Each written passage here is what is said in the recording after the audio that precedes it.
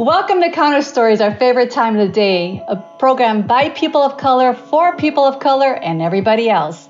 I'm Luz Maria Frias, Deputy Attorney General with the state of Minnesota. Any comments and opinions that I express are strictly my own and should not be attributed to my employer. I'm Don Eubanks, Associate at Dendros Group and member of the Mille Lacs Band of Ojibwe Indians. And I'm Halili, owner of the Other Media Group and Counter Stories producer. We don't have Anthony Galloway today, our regular crew member. He's unable to join us, but we have a fabulous guest, and I'm inviting our guest to introduce himself and say a little bit more about himself. Well, great. Thanks for having me on the podcast today. I will do my best to fill some very, very big shoes. But my name is Huang Murphy. Use he and pronouns, and I am the founder and executive director of a nonprofit based here in St. Paul named Foster Advocates. And just to say a little bit about our work, our Foster Advocates is our name, but it's also what we do. We foster advocacy by working with young people who have experienced foster care to create policy change. So some of those things that we do engage on are leadership programming for young people who have experienced care, but also big things like the Fostering Higher Education Act, which we passed last year, that gives anyone who experienced foster care ages 13 and up until age 27 in the state of Minnesota free access to any college in the state of Minnesota. That's 2-year, 1-year programs, tech programs, and all participating private schools as well. Wow. That's phenomenal. Let's unpack that in just a little bit here, Juan. The one thing that I do want to highlight is May is Foster Care Awareness Month across our country. And so we want to make sure that folks are aware of that. And that is really the primary reason, as far as timing is concerned, that we have invited you. So Juan, say a little bit more about yourself. I know the great work that you've been doing in community, given just the important issues with foster care. And we really want to go into some of the measures and successes that you and your team have been able to achieve. But I know that you have a particular passion and your background as a former English teacher, high school English teacher. So help us understand your journey into this role and into this field in particular, because it's a very specific field that I would venture to say not a whole lot of people know about, right? We've all heard foster care, loosely speaking, being referenced in society, but unless you are embedded in the system, and I speak from experience in terms of having friends who have navigated the foster care system and the trajectories and difficulties and barriers they've experienced personally. But before we go down any of those paths, really help us connect the dots in terms of your passion for this work and what brought you here. Yeah. So starting off with super easy questions. That's how we go. That's how we roll at Counter Stories, right? I would be remiss to also not mention that it's API Heritage Month as well. So I feel doubly honored as a Asian American and as a foster. I don't know if that's how it works, but I expect a double discount anytime I go somewhere. But it hasn't happened yet. But really, I got started in this work by accident. I didn't want to be the foster care guy. I didn't want to have my life be determined by by things I couldn't control, by things that happened to me. And so I quickly realized that I wasn't going to be able to be a social worker. That wasn't just not in the cards for me personally. But I knew I wanted to impact the system for young people. And so I went into ed policy work. So I went to Syracuse as part of my undergrad and studied public policy there. Was just, a small town kid. Ada is where I went to high school, but from East Side St. Paul. And then when I entered care, then landed up there. And it was a major adjustment, but was able to go teach in Baltimore and then get my master's at Johns Hopkins in education and teaching there. And, really that's where I realized I was a social worker, just had a different title. Many of my young people had experienced foster care, and I knew exactly what they were going through. And how could I not use that knowledge to help them navigate that? I also knew then what needed to change. And so I left the classroom. I had to do something else. I want to say it's because I wanted to make a bigger impact, but I really don't think there's a bigger impact than teaching. But I just knew that I couldn't do that frontline work anymore. So, went to the U.S. Department of Ed, where I was able to be a public policy fellow in the last year of the Obama term, working for then Secretary King, and was able to, really just work on pushing out the regulations for the Every Student Succeeds Act. And then in the transition came back to the state of Minnesota, really kind of newly engaged around this work. What you do when you're not sure what the future holds, you go back home. And home was this nebulous place that I didn't, that I survived but didn't really understand, which is our state. And realized that the things I experienced when I was in foster care, which I had hoped were uniquely bad, were actually pretty typical. The only thing unique about me is that I had made it, that I had been lucky enough to get through. Now that I was in a position to both understand how policy works, but also have this very real experience in care, I had to use that to make sure that, I'm not the only one that gets out. And so quit my job and founded this nonprofit, and it's been 3.5 years. So, Hoang, I'm wondering if you can, and welcome to social work. I mean, regardless of what route we go, many of us end up in this area. But I think more importantly, I think often many of our listeners and many of us included, when we say foster care, there may be like certain things that come to people's minds. And I'm wondering, as since you've started your own nonprofit, your agency in terms of advocacy, if you wouldn't mind talking a little bit about what actually falls under foster care. So people can understand.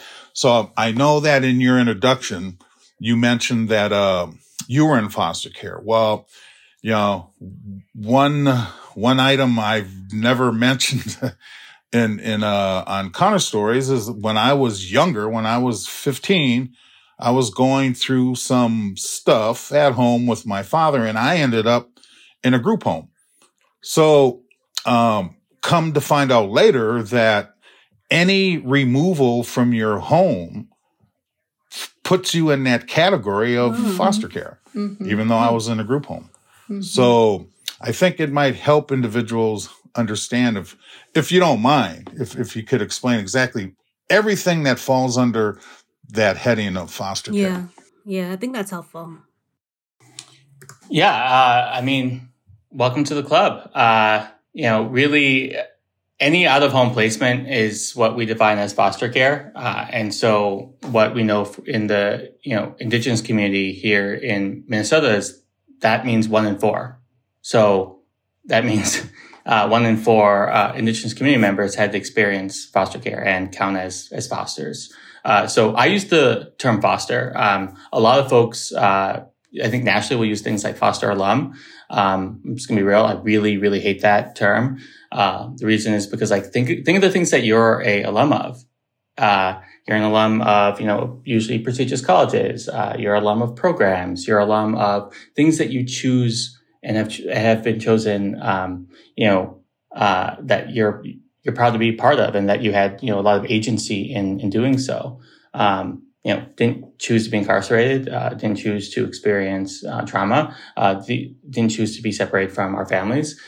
So foster alum doesn't quite fit, but foster, I think, encaptures the fact that you're in care. You're not always a young person or not always a youth, but, still a foster once you get older, because at least in, my early work when I was engaging with other fosters across the state, we had to find a way to define ourselves in our community. You can't organize unless you have a shared purpose and identity. And for us, it was this experience that was really unique in experiencing out-of-home placement.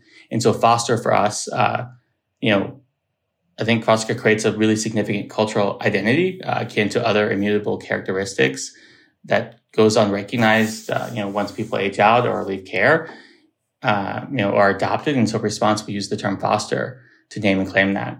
But to answer your question more directly, foster care is that you were separated at some point from your family as a child by the state, or by, and by the state I mean loosely, like by government actors, not simply the state of Minnesota. So that can be a initiative tribe, that can be a county. When we think about the impact, and you started down this by citing that 1 in 4 Indigenous youth are fostered.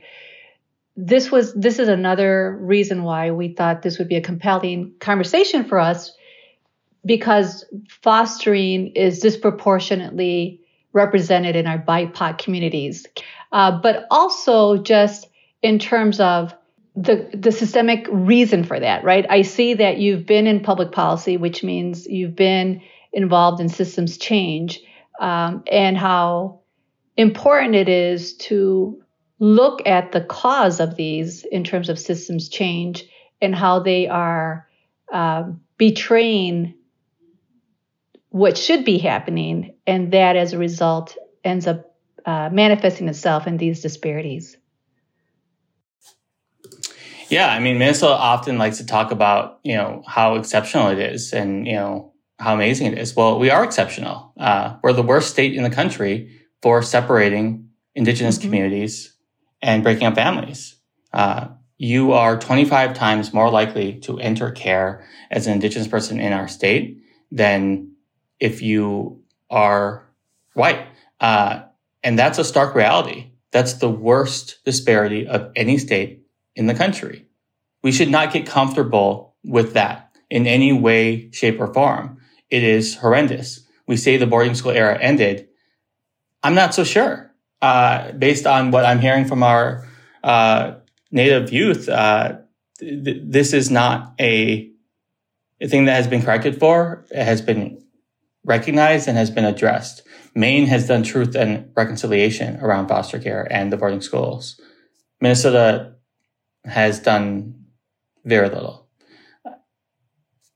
For our African American and Black peers, you're 3 times more likely to enter care. Now, 3 times doesn't sound so bad next to 25, but 3 times more likely to enter care is still really, really awful. And there's some context I'd like to provide there, which is that the largest growing population who's experiencing foster care is 2 or more mixed race. What we know is about 50% or so are African American Black mixed with white, and the other half roughly are about Native American mixed white, which is also a complexity on its own conversation. But that the numbers are probably a little bit higher. We don't do a great job of making sure that people understand what the racial identification is used for or why it's important. And as part of that, really what I'd like to address is that when we talk about disproportionality, we often talk about the over-representation in a system, but it also can mean the under-representation. This disproportionality in the opposite also says something, and it doesn't necessarily say something good. We over-police Native and Black communities, but then we under-protect Native, Latin, and white communities, is what I would argue. There's a cost to that over-policing, and it's that these other communities then don't get the care that they deserve and the attention that they probably should. And I think about like what I see in the community, in like my community at least, is like something we really don't talk about. So like if somebody, it's usually the situation where an older person or grandparent is taking care of a grandchild because the parents, are the state has deemed the parents inadequate to care for the child. But you don't talk about it as I'm fostering my grandkids because, their mother can't take care of them. It just becomes they're my grandkids and I take care of them. And nobody really questions it as far as like, oh, that's foster care, right? The state says she can't have, that's foster care. It's just like, oh, that's what we do, right? It's our grandchild, so we're going to take care of it. But really, it's foster care. But we don't use that term. And so then when we hear foster care, or we hear that word foster, it comes with these bad connotations. But what we don't realize is actually happening in our community right now. And so there's this stigma around it, right? When you say foster, like if you're a kid who's coming out of foster, if you are a parent whose kids had to go into foster care when you get them back, or if you're the grandparent or you're the auntie or somebody taking care of a relative's child, that I guess is considered fostering if the state has deemed their parent not fit to care for them. It's, the Hmong community and the Anishinaabe community, there's a lot of similarities because grandparents, aunts, uncles, everyone else steps in and helps raises that child because often mom and dad are too busy, putting food on the table, doing this, that, and the other. And so in the American Indian community, it's a cultural thing for that to happen.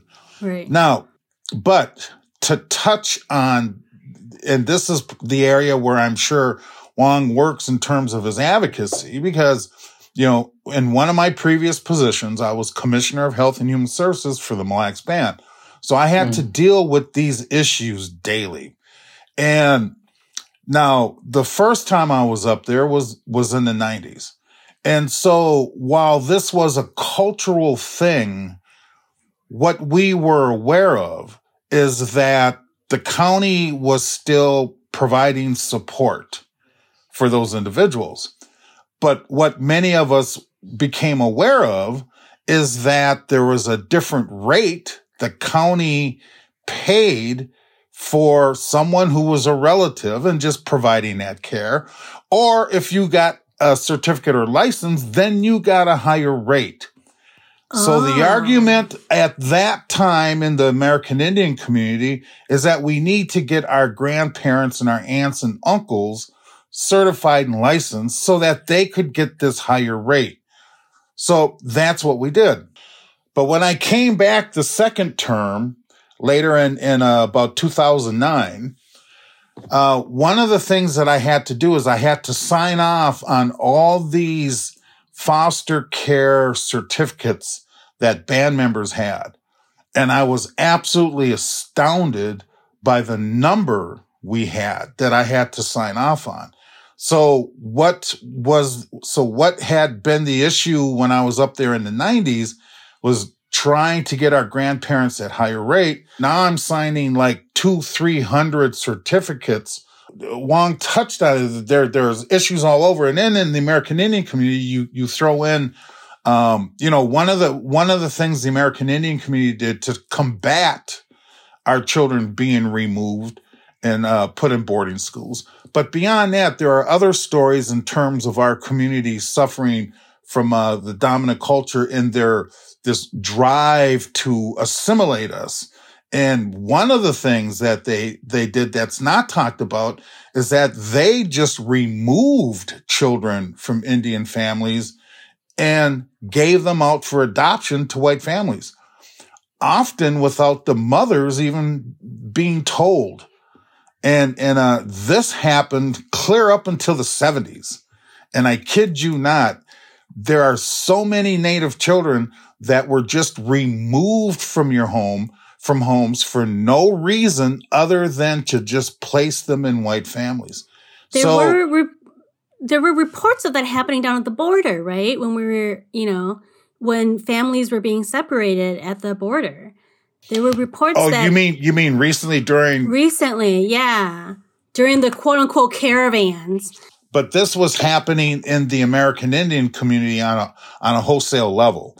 And so that's why the tribes got together and created the Indian Child Welfare Act. And it was a way to try for the American Indian community to try to keep those kids connected with their culture. I mean, that was the driving force behind ICWA. Now, so what was that then? What was that demand? That demand was that they would Indigenous kids would be placed with Indigenous families? Not exactly. It was that if that child had a connection or was enrolled or eligible for enrollment or a descendant of a tribe, that the tribe then had to be notified and could be and get involved with that case. Okay. Now, the hope was that by that the child would would be kept in the community, but that's not always the case. Right. So I think that's one of the misconceptions about ICWA that at least I hear from members of the dominant culture when they're working so hard to try to adopt Indian children, is they think ICWA was created to prevent them from doing that. And that's not really what ICWA was created. It was created to try to ensure that child doesn't lose connection with its heritage. I would venture to guess that Huang has quite a bit of insight on this. And I would just add, before inviting Huang to weigh in, that the Indian Child Welfare Act, also known as ICWA, as Don has mentioned, was passed in 1978. So it's relatively new, if you will, compared to the historical displacement of our Native youth. But Huang, what's coming up for you as you hear the concerns and points made by Don and Ghli? Yeah, I mean, there's so much to cover. I'll just address it kind of in reverse order, but or in the order. Ghli, really what you're speaking to is what I often hear. When I first started this work, I actually got some pushback from elders because they were like, well, why would you want to bring out all these bad issues? We know what's been happening in our families. To not rock the boat, we don't talk about it. That neither protects children, nor does it combat racism either.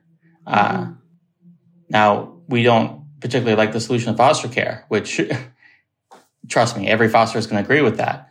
But there's also a lot of young people who have had to endure far too much, who are left in their homes. And, at least when we're talking about Ramsey County in Minnesota, which is where St. Paul is, or the fastest growing population in need of child protection are Asians. And that's largely driven by Southeast Asian community members.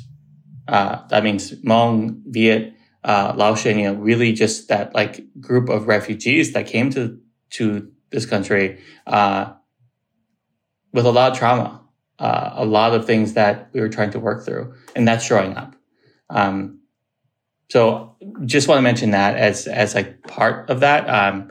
And I know there's a new conversation being had, and I think we get to then define that and address that differently. Hopefully, if we engage around foster care, this is an Asian American issue, whether we want to acknowledge it or not. And just a couple of things, Don, you spoke to a lot of things as a non-Indigenous person. There's a lot that I can't speak to, but what I can speak to are certain specifics about foster care and how it relates to the Indigenous community. But for more information on that, just want to plug two quick things. Blood Memory, a documentary done by Sandy Whitehawk, really speaks to that experience of boarding schools and how there was literally a practice of, taking children literally on the street, that when social workers would drive by, they were taught to run inside. Otherwise, they would just literally get snatched up. And that was an extension of this belief that if you educate the child, you destroy the Indian. It is genocide. It was meant to break families in order to destroy Native American culture. Genocide has not necessarily ended. It just changed. So I would also plug the This Land podcast. They've been covering the current challenge of ICWA that's being brought to the Supreme Court. In Minnesota, we'll just name, we have MIFPA, which is a little bit more of a protection than ICWA provides. But that's Minnesota specific. The fact that you mentioned Blood Memory, you just kind of blew my world. So I actually facilitated a discussion at Metro State University with Drew Nichols, Sandy Whitehawk, Shannon Smith, the current director of the ICWA Legal Center, ICWA Law Center.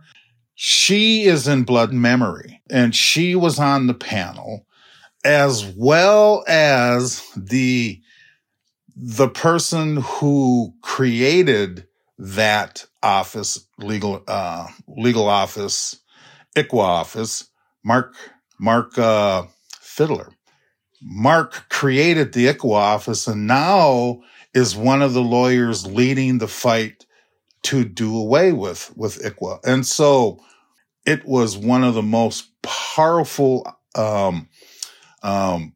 events that I was a part of. And you also mentioned the other thing that Sandy White-Hott was a part of, which was the Maine reconciliation effort, in which there's also a separate documentary on that. So Sandy, I know, because Sandy was one of these children who was just removed from her family and totally disconnected. And so Blood Memory is her story of that journey back, not only to find out who her family was, but who she was as a Native American. I mean, it's one of the most powerful things to ever see. And then also what she has done for the American Indian community to return individuals back to the community. I mean, so there's just so much in that one documentary, and it's so powerful. I watched that film Blood Memory twice, and I completely agree with you, Don. And it was painful for me to watch and to listen to the trauma that our Native youth and families for generations have faced, right? Hoang, you had started the conversation with regard to your own journey education-wise and reaching a success level that is really unusual for foster survivors, for lack of a better word, right? Which is, it's my understanding that there's a very small percentage of folks who have gone through the foster care system who are able to go on to college, and even a smaller percentage who are able to go on and get a graduate degree as well. So can you speak to that in terms of the dynamics, the context that impacts that, and the various issues that are the intersectionality of these issues that manifest themselves in these different barriers? Yeah. Would it be all right if I just said a little bit about what Don was addressing first? Yeah. So just wanted to just kind of just mention that, one, I wish I would have known about the panel. I would have loved to have been there just because, Marcus reached out to me to talk about other stuff. And it is interesting how race and identity show up in spaces. But one of the things that, we just mentioned is that, hopefully Sandy White-Hott listens to this and, is open to meeting again. But one of the most powerful things I ever experienced in my life about 4 years ago when I moved back to Minnesota was, Sandy invited me to the returning adoptees and fostered Indians powwow that was done at the Equal Law Center.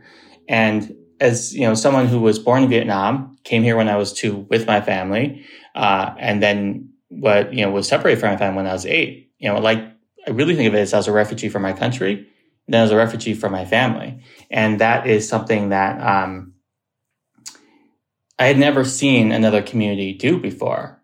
Native Americans were welcoming people back. At least in my community, in my experience, was that, wasn't Asian enough to be part of the Vietnamese community, and absolutely am not white enough to be part of the white community. And so, we're in this bardo or this in-between place, or like limbo.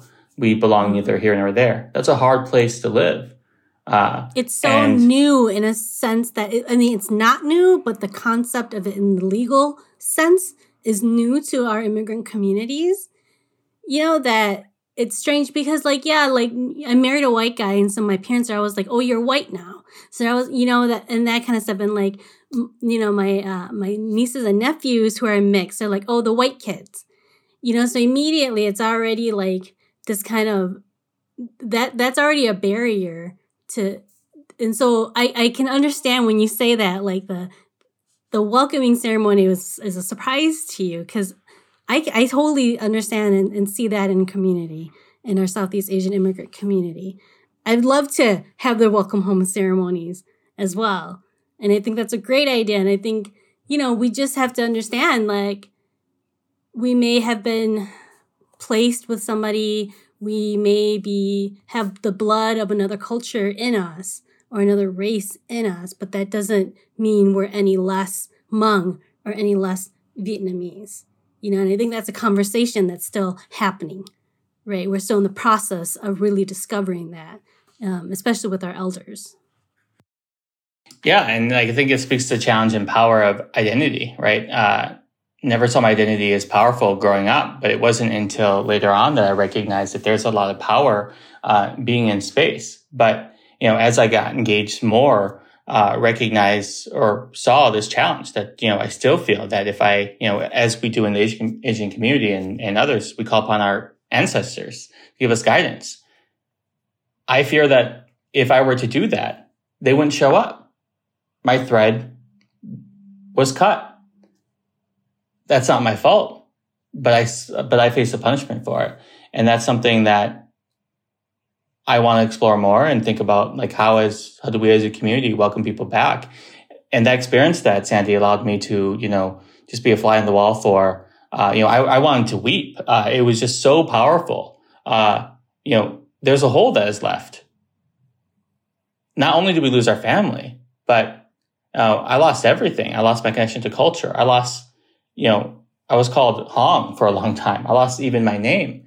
The only thing I kept from my original, before I entered foster care was my first name. That's it. That's the only thing I got to take with me.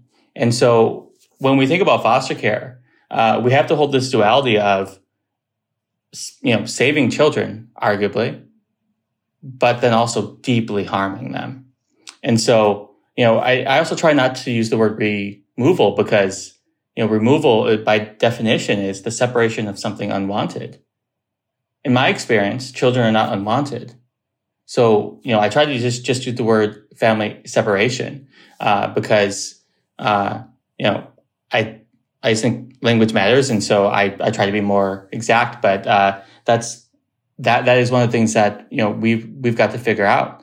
Either we can decide that for ourselves in our communities, or trust me, the dominant culture will decide it for us. And so we're in a unique space where we get to, learn from the harm that's happened to other communities and try to respond. But, I guess to speak to that outcomes that you had mentioned, I tried to really combat this individual striver narrative that, if I'm on this pedestal of being really amazing, then, this bootstraps thing, then my siblings who had way worse outcomes then just didn't simply work hard enough or weren't good enough. And that is not true. I got lucky. And that doesn't allow me to claim, my own experience, but it also then doesn't harm other communities, and, my brothers and sisters in care. And so one of the things I would just mention statistically is about 3% of fosters go on to receive a college degree. Now, in the Midwest, the data is a little worse. The data tells us that only about 2% go on to get a 2-year degree on time. So by the time that they're 21, which is not really on time. And the number is so low that statistically the number who get a 4-year degree on time rounds out to 0. Now, we know that that's not true because we know 1 or 2 examples, but in statistics, weird stuff like that can happen, where you round down to literally nothing. So whenever you meet a foster who has, graduated from college, you're meeting a unicorn. We shouldn't exist. And yet here we are. And so I think that that's one of the, really the stark challenges in the education space. A lot of people don't engage around foster care. We're not a big enough, quote unquote problem for foundations to really care deeply about. So at least as a nonprofit, we try to engage them around other issues. One of them is around education, because it's so critical for fosters. When we're disconnected from culture and family, we know that how people find success in this economy or any economy, and well into adulthood is through their social networks, either through family, who helps them find placement or passion for a job, or through, cultural connections that at least, your cultural community then can provide this for you. When fosters have been separated from all of that and displaced even in a location, we don't have that network. And so I deeply encourage fosters to go to some type of college for that reason, because you not only need the accreditation and the skills, because you won't be able to rely on these other networks, but then you also get to build one.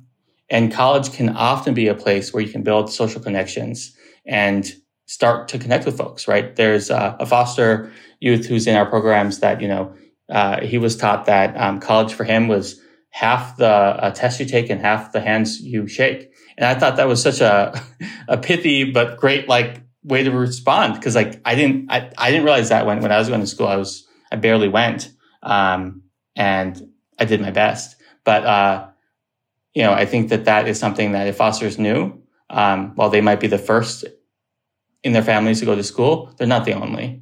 And that's something that the more we talk about, the more we need to shift. But it starts with better data collection and better response. Marian Wright Edelman, who's a well-renowned civil rights leader and former executive director of the Children's Fund at the national level, has many quotes, one of which has always resonated with me for quite some time is, if you can't see it, you can't dream it. So if our foster youth are not seeing their peers going to college, then how do they dream it, right? And so I just attest to what your statement is about, really pushing education and letting folks know that there are others out here, and that while you might be seen as a unicorn initially, the more movement that we bring to and awareness to this issue, the more capacity we have as a society to change that. And speaking of change, I'm a proponent of having what's called an inside game and an outside game. And I see you having both of those roles through your career here, with the public policy that you mentioned earlier in the Obama administration, and then what you're doing now. Can you talk to us about the importance of the work that you're doing, maybe some of the wins, such as when you started out with free college access for some youth for some duration, and speak about the strategic initiatives that you and your team have led, and more broadly, inviting us all in how we can add to your success along those lines? Yeah, the first thing I would just say that, anyone who's done, work with Too Little Resources knows is that it's not a magic trick. It takes real hard work. It takes funding. And that's something that fosters, while we know how to deal with scarcity. Minnesota has so much. This doesn't have to be this way. And we can do it differently. And the people who know that best are fosters, who quite literally carry the scars of the system. And so we know it best. And so really, I just try to get out of the way of the genius of young people who know what needs to be different. The things I'm saying now were the same things I was saying when I was 18. And the only difference is that people hear me now. I learned how to get people to listen, or rather, I learned how to get into the room, and then I shouted at them. I tried to do that less. It's not super effective. But what I would just say is that, I started this work because I thought people just didn't give a shit. But I'm glad to be wrong. People just don't know. And so it's my job to make sure that they understand, because if you know better, then the hope is that you'll do better. And so now that all of you know, and all the listeners, I expect you to do better as well. So I guess it's a gotcha moment where, hey, I tricked you, you learn more, and now you have this other responsibility. So you are welcome. But, a lot of things that we have worked on are, started this work by myself. We're now a team of 5. And the first bill we passed was the Keep Fosters in School Act, which is just really, one of the issues that we saw was just fosters were in limbo. You're separated from your family, you're placed in a shelter home, and the shelter home's like, well, you're not going to stay with us, so let's just wait 2 weeks to enroll you somewhere or to send you to school. Then you land at, your, let's say a residential treatment center because there's not enough beds. They're like, okay, wait another 2 weeks. You're definitely not going to stay here, so we'll wait. You land at your foster home, and finally they're like, well, you might not stay here because we know you move around a lot, so let's just wait. And then by that time, you miss a month of school. If you're a kindergartner, well, you've just lost a tremendous amount of growth. If you're a high schooler, your credits are now completely messed up. And your new school system may not even possibly even accept your credits, or you took ninth grade bio when they teach it their senior year and you don't fit into that system. So what we saw was that was leading to what is an abysmal high school graduation rate, 43% for the state of Minnesota last year. We didn't even record it until our organization pushed the state to do so. It's a requirement of ESSA, the federal law, and we were out of compliance. And it wasn't until my organization started advocating around this that we then started following the law. And now we have this data, and the data is damning. It is the worst data of any community that we record. Even when we subsect for race, homelessness, we know that fosters are the anchor in this data. And so I think it says something that, at least in the high school graduation data, it is better to be homeless, but have some type of support network, hopefully, than it is to be in foster care and technically have a place to stay, but not have anyone that, really is measuring that.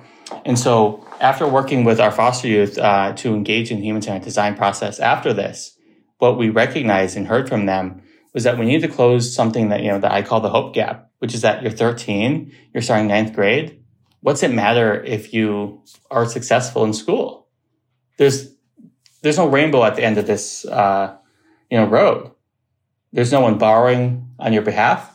There's no one that has been saving for you. And there's no one that's going to co-sign a loan for you to go to school. So what is the point? So a lot of young people then, as rational actors, they do other things. And what we knew is that we had to close that. Because 85% of fosters want to go to school. They just simply don't have, the resources or the support to do so. So for us, one of our formal philosophies is that, what does justice look like? And we ask them to define that, at least in this context. And then we will negotiate based on power after that. So we went after the entire deal. What would it mean to go after everything? Because, let's say, the cost of college is $50,000, but we reduce it to 10. Guess what? 10 it's not happening at 10 either. So we have to bring it to 0. So we went after everything. It's the full cost of attendance, dorm, meal plan, books, ancillary fees, childcare, laptop, everything that you need to be successful in school. So really the way I like to say it, free college will pay for everything but the bus that gets you to campus. And so that is what it will take for fosters to do that. Now, the Fostering Higher Education Act passed last year due to a lot of hard work. We did it in a year with divided government during a pandemic, and in 1 year. We were told it's impossible, and yet we are here. And so I really want folks to be able to take advantage of it. It's $3.7 million per year in the base. Those of you that are familiar with the Capitol, that is a really hard thing to do. Really the way I speak about it is that Minnesota made me a promise when they separated me from my family. And they made it to my 4 siblings, is that they were going to do better by us than if they had left us. Well, my brother's incarcerated. One is missing. One's just trying to make it on a high school diploma. And one is trying to go back to school. And I'm helping her do that. 1 in 5, I don't think you can say that you've met any measure of that promise. And so we see this as a correction for at least part of it. But this is true and covers you. It's called the Fostering Independence Grants, whether you are returned home, whether you are adopted, or you age out of foster care. And so if you experience any amount of out-of-home placement from age 13 until you turned 18, you qualify until you're age 27. 5 years for a 4-year school, 3 years for anything less than a 2-year program.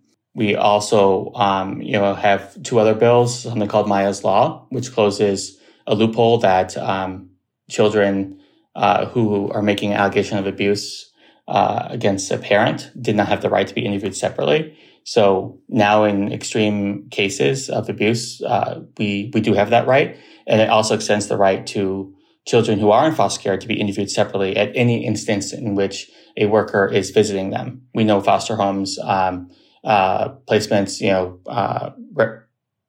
JDCs, juvenile detention centers, you may not feel open to speak about what's happening there.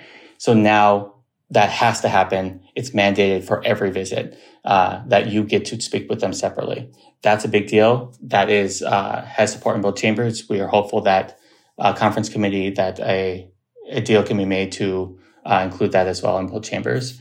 And the last part is something called survivor benefits. So Minnesota, along with many states, has had a practice of taking money that was designated to children. So when you enter foster care, the state and the counties have taken that money that was designated for you. They spend it as part of their general funds. The standard is that this money is supposed to serve your best interest. Your best interest is for you to get the money. So, we're going to have to dig into it, but Minnesota takes anywhere between 6 million and 11 million from its foster youth. We are going to end that practice if the Senate and House can agree on the language. And so we partnered with DHS and the counties to study this issue. They're going to give us the data, and then in 2 years, we hope to be able to say that we no longer steal from our children. And that's something that we're hopeful about passing this year as well. So we'd like to stay busy, I guess, as a small nonprofit. If folks feel so compelled, they could help us out. But we're a small org trying to do some really big things. Well, you've done some really big things. I mean, in terms of legislation, and it's so inspiring to hear you speak. And I know Don, you're going to jump in and make similar observations. Your website, I know, is going to be really valuable for our listeners to learn more about the organization. But as you said, you're a small nonprofit and doing very impactful things from a systemic position, right, in terms of legislation and really zeroing in on those systemic barriers for our foster youth. So the fact that you've been able to achieve so much success in such a relatively short period of time really speaks to your capacity as a leader, but also the compelling nature of the issues that are here. And Don, I saw you smiling as Juan was talking. Juan, his explanation of the dynamics that are involved with youth who get caught up in this, and I've never ever thought of myself as being in foster care, and but what he described in terms of what happens to you, what Juan described was exactly what happened. And going through that between family court, being placed in a group home, I even did some time in juvenile detention center, and then even got sent to Glen Lake County Homeschool. All that amounted to the fact that I missed a half a year from school in high school and graduated a half year late. So while I was supposed to be the class of 72, I didn't actually get my diploma to 73 because of everything I had to go through going through the system. And so to hear him talk about that just brought all that back. And all I could do was just shake my head and agree with him, because that's exactly what happens. You're being shuttled from this place to that place to this place to that place. You miss school. You do. And there's and nothing is done by the institutions that removed you to put that back to reparate that back to you. Is just lost time. And the fact that you're able to take on giants like DHS and the county, is huge, because I didn't share that one of the positions that I had, I was actually director of the Chemical Health Division for Minnesota Department of Human Services. So I had been inside the belly of the beast and looked at how those policies, while those policies were created with very good intentions, very seldom are they being looked at the tail end. And one policy cannot positively impact everyone across the board. One of the classes I took in graduate school was with Esther Wattenberg. Now, she is before your time, Wong, but Esther Wattenberg was the guru in the state of Minnesota for putting in place what we consider in the child's best interest. She drove that back in the 80s and the 90s. That kind of turned how the counties and the state deal when it comes with out-of-home placement. I was in her class. She gave us an exercise with 5 examples. And it was me, African-American woman, and then all the rest of our colleagues were white women. And it was a small class. There was only like 7 or 8 of us. But in this scenario, she simply asked us, how many of these kids would we remove? I removed 1. The African-American woman removed 1. But our white counterparts removed 4 out of the 5 case scenarios. And when Esther asked us why, my answer was very similar to the African-American woman. We were familiar with the strengths of those communities, and there was no need to remove those kids. Our counterparts, however, weren't. And so, that's just a small illustration on the front end, I think sometimes, when in the field of social work, so many social workers are white middle-class women who lack the insight or experience, the cultural understanding, lack the understanding of the values, the mores, and everything else that happen in communities outside of their own.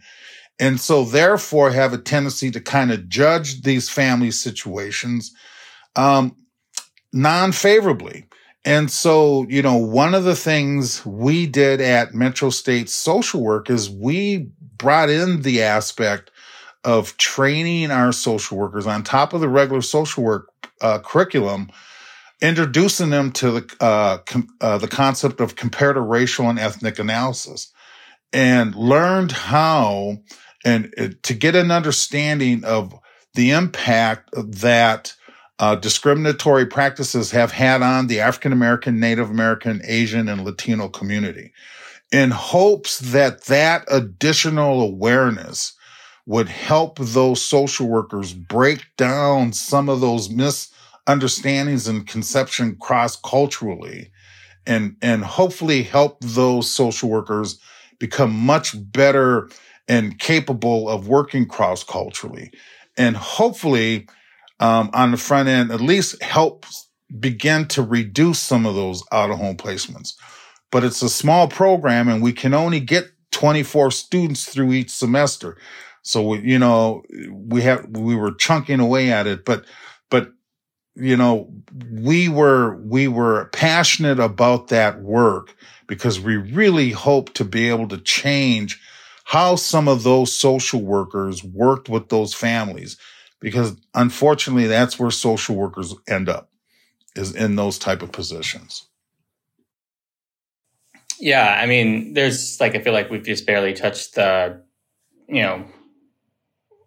conversation. There's just so much more. Yeah, because foster care is really, I think, a great encapsulation for all of our systems. I would make the argument that fosters, because we're 100% in the government's care, that we are, for lack of a better word, a great control group for the quality of care the government receives. Right? If we can't do right by fosters, then as a government, we can't do right by anybody. And so I think, we are the canary of good or bad governance for a state. But really, with all due respect for what Metro State is trying to do, I think as a system, we are too focused on the helpers. We're not enough on the community that we're trying to help. That's why as an organization, we bring it to fosters. We try to improve their skills. We pass the mic to them and say what needs to change. That lens and that gate that we must first pass through is then respecting and honoring community experience. And then the social work field can shift. No one goes into social work to cause harm, but then you enter a system that often folks feel like they need to defend. Institutions that they did not personally build, but were built and now are being maintained. We are running a machinery that is running over our communities. We have to do something different. I'm excited to figure out what that is, but I don't know what the answer is. But I think, there's a hell of a lot of young people and not so young people like you and me, Don, that were in care that I think we can start to figure this out. He called you out on that, Don. Oh, no, I totally agree with you 100% that we try to alert our social workers that regardless of what we're teaching you up front, if you're not aware of where you end up working and you're in the system and you maintain that system, then you become part of the problem. Juan, thank you so much for your insight. You've given us so many kernels of wisdom and startling statistics and startling observations. I know for me, your statement about being better off as a homeless youth versus a foster care really, really rings through in terms of system support and awareness and data and all of that, right? And awareness, quite honestly. But the door is open. Thank you for everything that you do on behalf of our communities, our families who are in the most vulnerable place. How much more vulnerable can you be than to be a child that has been separated from their family, their biological family, and placed in a system that is foreign to you more often than not, racially and ethnically as well. That's a really big disruption in a child's life that is unforgettable, right? And you can't erase those memories. And then it's followed by a cascade of barriers that you've identified, as well as Don, this segment. We're signing off. I'm Luz Maria Frias, Deputy Attorney General with the state of Minnesota. Any comments and opinions that I express are strictly my own and should not be attributed to my employer. I'm Don Eubanks, Associate of Dendros Group and member of the Mille Lacs Band of Ojibwe Indians. I'm Halil Lee, owner of the Other Media Group and producer of Counter Stories. Our special guest? I'm Fong Murphy, and I'm still leading foster advocates as of the end of this podcast. And we're so grateful that you are. Thank you for joining us. This has been Counter Stories, a co-production of the Counter Stories crew, the Other Media Group, and Ampers, diverse radio for Minnesota's communities, with support from the Minnesota Arts and Cultural Heritage Fund. For our full conversation, please visit counterstories.com.